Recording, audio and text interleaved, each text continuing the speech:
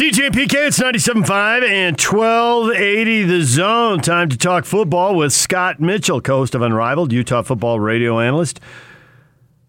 He joins us right now on the Smart Rain guest line. Best of State Award winner Smart Rain has an incredible Black Friday offer running for the entire month of November. Smart Rain is giving free controllers along with free Apple iPad to commercial properties who sign up with a paid cellular hosting subscription.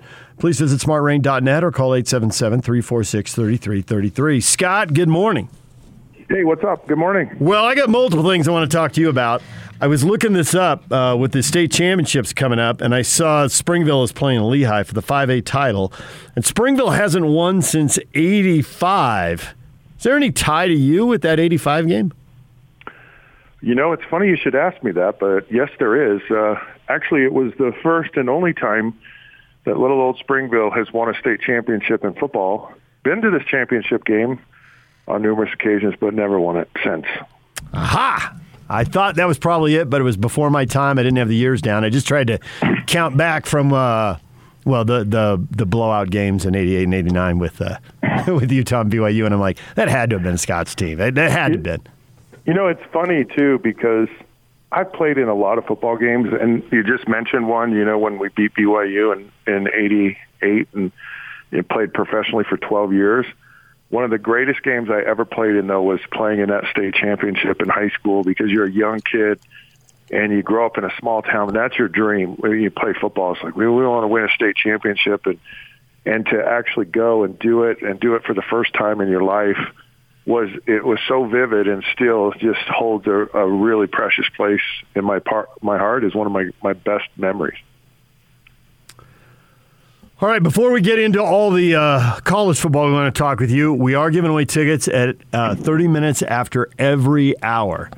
We got Jazz tickets to give away at 8:30 right now. 2 tickets, 855-340-ZONE. 855-340-ZONE. Be the 12th caller right now. Y'all can hook you up with tickets to see the 76ers and the Jazz tonight. If you don't win now, we'll do it at 9:30. If you don't win then, we'll have them all day long right through Unrivaled with Scott this afternoon, so more chances to win.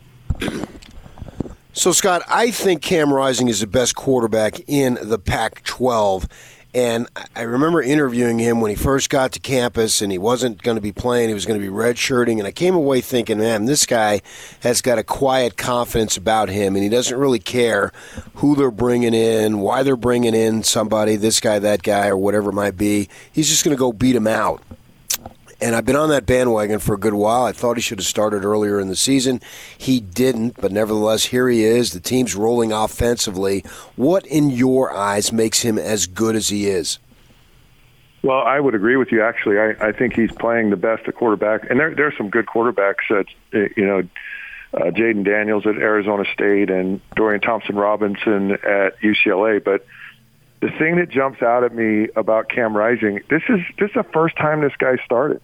He's never played in college football, and you normally see with a guy like that, there's like a growth curve. You know, you see moments of brilliance, and then you see, oh boy, that's a dumb mistake, and you really haven't seen that from Cam, aside from maybe some inaccuracy on passes, but that's gotten a lot better as the season's gone on, and he's getting more consistent with that. But this guy, he can legitimately beat you throwing the football and running it. And he's not just a run out of desperation. I mean, this guy's he's a legitimate run threat. He's about as dual a threat quarterback as there is, certainly in the Pac-12, and he's up there with people across the country. But it was the moment he went in at San Diego State, and he hasn't flinched. He's just had this energy, and he's had this, take this Utah football team, put it on my shoulders, and I'm going to lead you guys there. And everyone's bought into this. Everybody has bought into this. Crazy thing about Utah, they're being energized, led, and the most powerful part of their whole team is their offense, which probably keeps Kyle Whittingham up at night because he's such a defensive-minded coach. So when you watch the Utes defensive line and you see Oregon's ability to run the ball, and the quarterback, Anthony Brown, can run it, they've got their star running backs hurt, but their second and third running backs have been breaking off big plays as well. Do you think Utah's defensive front is up to the Oregon run game? Of all the teams that you play all year in the Pac-12, Oregon is that tough up front. The offensive line is always good. They're always well coached. They're physical. They thrive on being the tough guys, and that's on both sides of the ball. And that's how Utah has built itself. But you've got some young guys who have had to mature through the season. I mean, there at times have been 9 freshmen on the field for Utah on defense, and so I've gradually seen the defensive line, this whole entire defense, grow up and really understand where their assignments, because there have been times when Utah's been vulnerable against the run, but it's something that continues to evolve and improve as the season goes on. And Cole Bishop last week, who's kind of this hybrid nickel safety linebacker position, played really well against Arizona last week, and he's healthy, and he hasn't been healthy. So Utah's about as healthy as it's been all year on defense.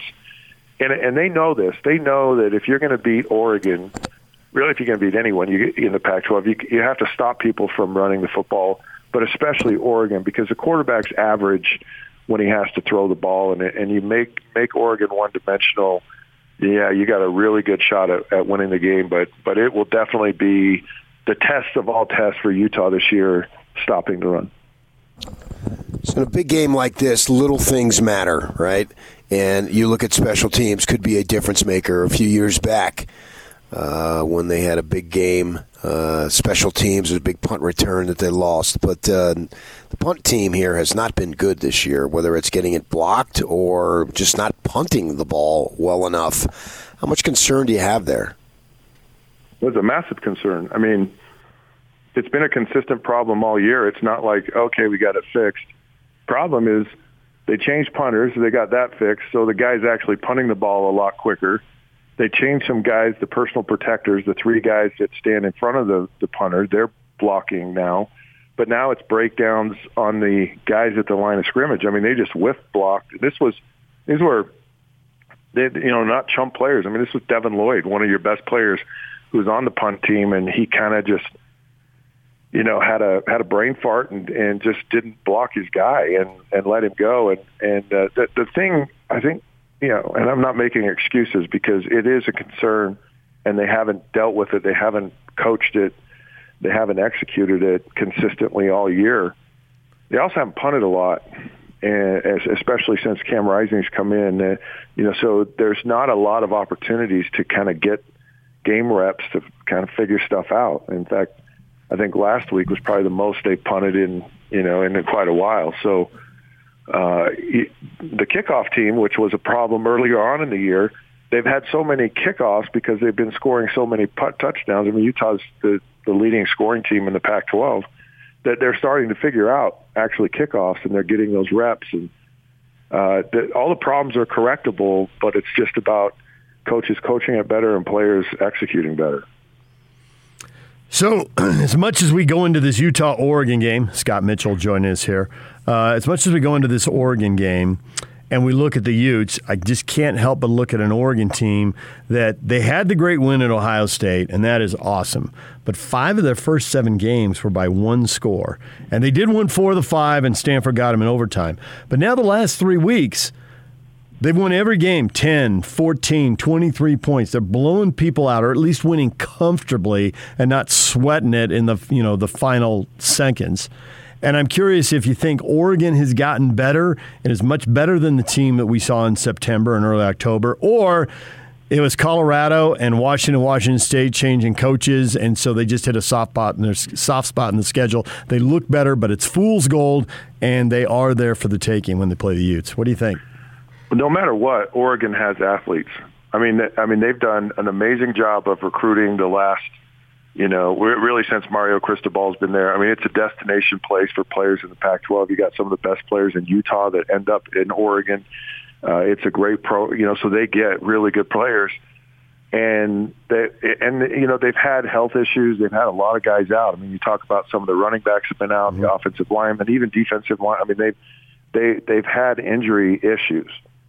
And if you look at Utah and you think of the Utah football team against BYU and San Diego State, I mean, Utah looks completely different now than they did then. And there's an evolution, whether it's players getting back, because that's what happened with the offensive line at Utah. A lot of injuries early on. They finally got some guys that they could settle on and get a consistent group in there, and they play, and they get better because they play. So I think that's some of it with Oregon. But they've always got talent, and then you've always got really crappy teams in the Pac-12. I mean, when Utah played Stanford a couple weeks ago, I'd probably say I was just shocked, at least, because Stanford didn't show up and they looked terrible. And you have, UCLA playing Utah, I just expected a better game. Arizona State, I expected a better game. So I don't know how good even any of the teams in the Pac-12 are. And so I really, and it is a question for me. I don't know how good Oregon is, really, because they have athletes, they're well coached, but who have they played? And I think there are holes in their team. I mean, I'm not totally sold on the quarterback. He's a great runner, but throwing the ball, he's been really, really kind of shaky and inconsistent. So I think, to me, one of the things I really want to find out Saturday night is who really Oregon is, because I don't know. Yeah, that's interesting, because Kyle, obviously, he lives and dies by stopping the run, and Oregon is really good at that, and the passing isn't as good. So I'm wondering what Oregon's offensive philosophy is going to be. Are they just going to be determined, we have to run the ball, so we're going to continue to run the ball, or do they think, well, Utah is just going to stack it against us, so we need to spread it out right from the start? I'm intrigued as to how they're going to handle that. I don't really know. Yeah, I don't think it changes for either team. I don't think it changes for Utah. I mean, you have to stop the run. Right? There's just no way around that, no matter what. Now, how they do that and what they do to stop it, because one of the things Utah's done is a lot more run blitzing on rundowns to get that penetration, that early penetration, to kind of stop plays before they started, because in the past they've been able to do it with just their front four, and I don't know that they're quite that good this year. So they've had to resort to a little bit of that, and they've kind of had some issues. But Utah is just they have to stop the run, and Oregon is arrogant, right? They're like, we're Oregon, and we run the football, and this is who we are, and this is what we're all about. And I don't see that changing. And these coaches, look, we all have our egos, and these coaches are no different, and they know who their DNA, what their DNA is, and who they are, and they're gonna be who they are. And to me, that's exciting. It's like, we're going to stand toe-to-toe in the middle of the ring, and we're going to box this thing out. There's no juking and jiving and dancing around. We are going to go blow for blow for blow and see who the better team is. You look at their run-pass distribution, and their game, and a little bit of it surprised me when I looked it up. I think that they are essentially Air Force. It's not the true option, right? But they'll run zone read stuff, and they'll run, and they'll run, and they'll run, and then they try to hit you with a big pass play. Now, against Washington State, they ran the ball 47 times. They only threw it 22. They were the team you just described. We're going to run it. You stop us. You can't. We run for 300 yards. They ran 47 times for 306 yards. And when they throw, they're looking to hit big plays. It's not classic drop back guy. He's not. He's not. I don't think he's going to be. But he has a completion of 30 yards or more in every single game this year. But they do have these outlier games. If the Utes just totally commit, we are going to run blitz, we are going to stop the run and make you throw. Against UCLA, they threw it 39 times and only ran it 24. That's not who I think Oregon is. But I guess it's who they needed to be in that game, and it won them the game. So they can do it if the Utes really. Now it was tight. It was they won 34-31 at the Rose Bowl. So I wonder how much the Utes will commit to it, and if they're ready to face a team that throws 39 times and throws it down the field and is trying to hit on big plays. Yeah, and it's hard. It's hard not to buy into that, but you have to commit to stopping the run. It's a foundational principle at Utah. It won't change. They'll commit to that, and really the best way to stop the run is to be explosive offensively. And if Utah can be explosive and say, okay, you get a lead, you get a 14-point lead, or Oregon knows, we have to match score for score with Utah because they're that explosive.